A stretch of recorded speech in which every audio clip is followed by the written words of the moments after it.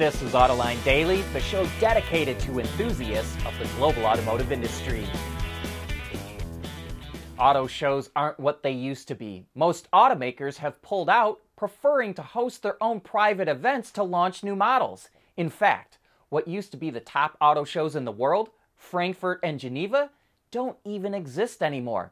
But there is one show that is still as big and as important as they ever were, and that's the Shanghai Auto Show. It's running this week, and here are some of the highlights that we've learned. About 3 weeks ago, Stellantis CEO Carlos Tavares warned that there isn't enough lithium to build all the batteries needed for BEVs. So BYD and CATL said, "Oh yeah? We'll take a look at this." And they're both going into mass production with sodium-ion batteries later this year. And those batteries don't use any lithium at all. They don't use any nickel, manganese, or cobalt either. And they're not as affected as much by cold weather.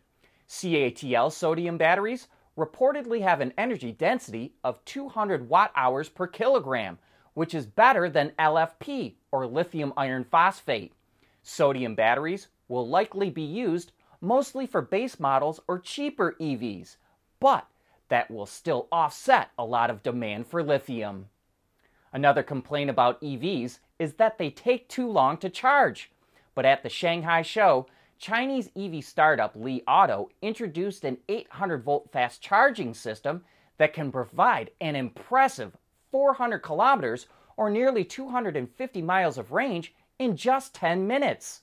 Li Auto plans to install 300 of the chargers along highways in China this year, and by 2025, it wants to have 3,000 fast chargers covering 90% of highways and major cities in the country. So, if automakers are getting down to a 10-minute charge today, where will it be in another 5 years? Ford CEO Jim Farley says the company has to rethink what its brand is going to be in China. He says the middle of the market in the country is completely saturated, especially with two-row crossovers. There's a ton of overcapacity, and automakers in that segment are largely losing money. We think that means Ford will have to play to its strengths in China, which would include electric commercial trucks and vans, as well as electric versions of the Mustang, Bronco, Ranger, and Raptor. Farley also commented on Tesla's rapidly rising and lowering prices of its cars.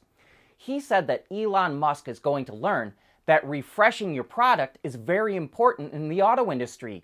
And by that he means Tesla needs visual updates to its styling, not just over-the-air updates. At Schaeffler, we pioneer motion. Electrifying mobility, manufacturing smarter, reducing CO2 emissions, making energy production clean. Schaeffler pioneers motion to advance how the world moves.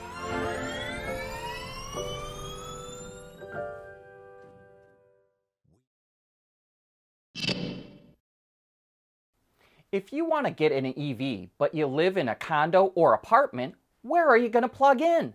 Well, Hyundai's working on that. It's partnering with a company called It's Electric to test curbside charging in New York City. They're installing 6 charging posts in 2 locations in Brooklyn that will be used by selected EV users in the area for 2 months. After the initial test, the posts will remain operational for an extra 4 months so they can study how to scale that up for wide-scale use. It's Electric is partnering with building owners. It taps into the building for electricity and shares some of the charging revenue with the building owners. That eliminates wasted time getting permits from the city or more power lines from electric utilities. The Level 2 chargers have between 220 and 240 volts and don't have charging cords attached. Instead, those are provided to customers to keep in their cars. It's Electric installs, operates, and maintains the chargers at no cost to the city or to the property owner. Europe is going to ban sales of all new ICEs after 2035, unless they only run on e-fuels. So Stellantis is jumping on the e-fuel bandwagon. It's finalizing tests of e-fuels on 28 gas and diesel engine families that were built from 2014 to 2029. That represents a total of 28 million vehicles.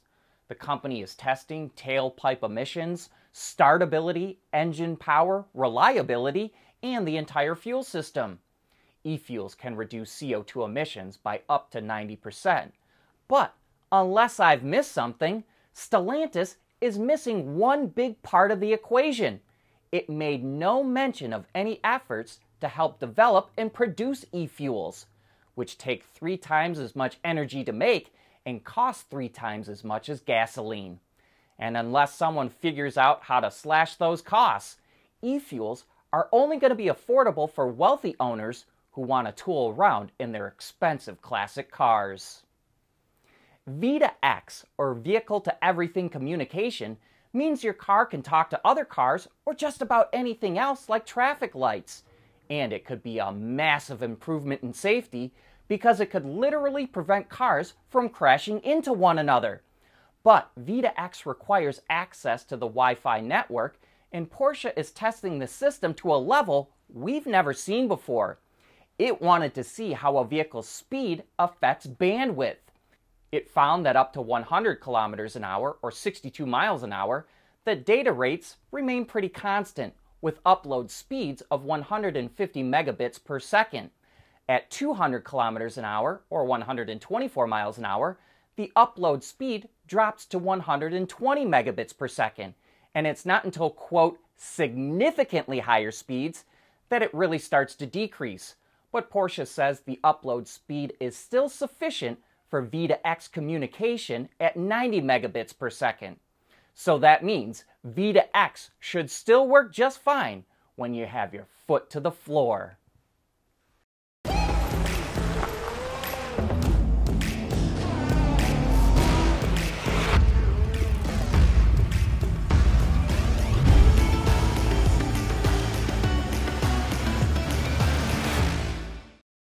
We want to know what drives your testing. OTA, connected car, diagnostics, remote testing. Intrepid Control Systems is here to help you work from anywhere. Intrepid Control Systems, driven by your data.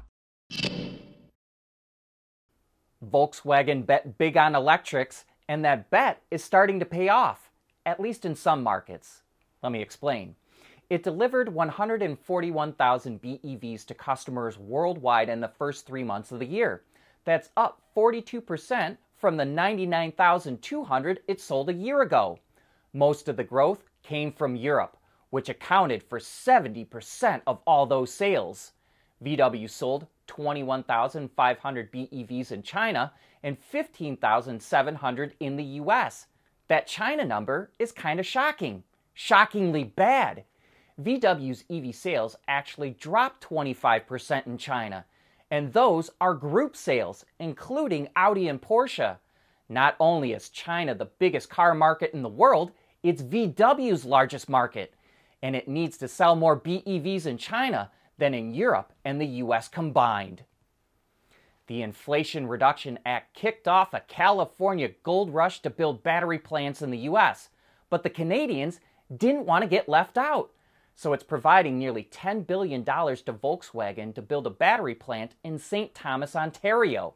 That's about the same amount of money VW would have got if it opened the plant in the US.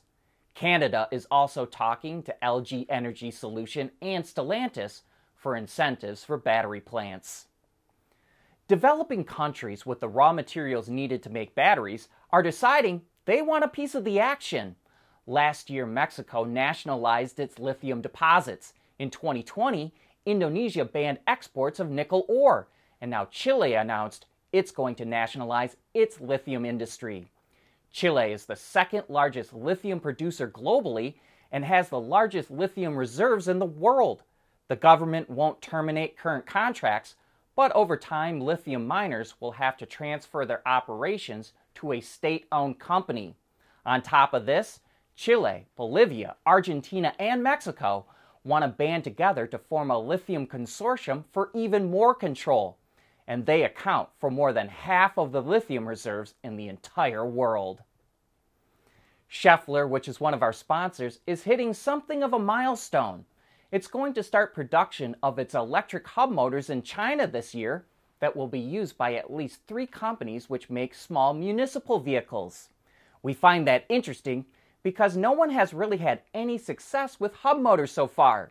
Lordstown is trying, but its future looks kind of hazy.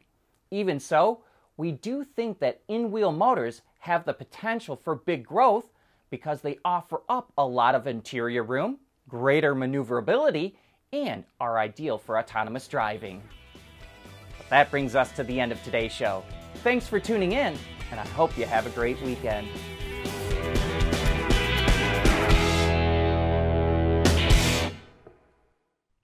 AutoLine Daily is brought to you by Bridgestone, solutions for your journey. Intrepid Control Systems, over-the-air engineering, boost your game. And by Schaeffler, we pioneer motion. Wards is the industry leader for news, data, and analysis. That's why companies across the globe subscribe to our premium service, maybe even your own. Log in for subscriber access now, check your company's intranet for details, and rely on wardsauto.com to keep you informed.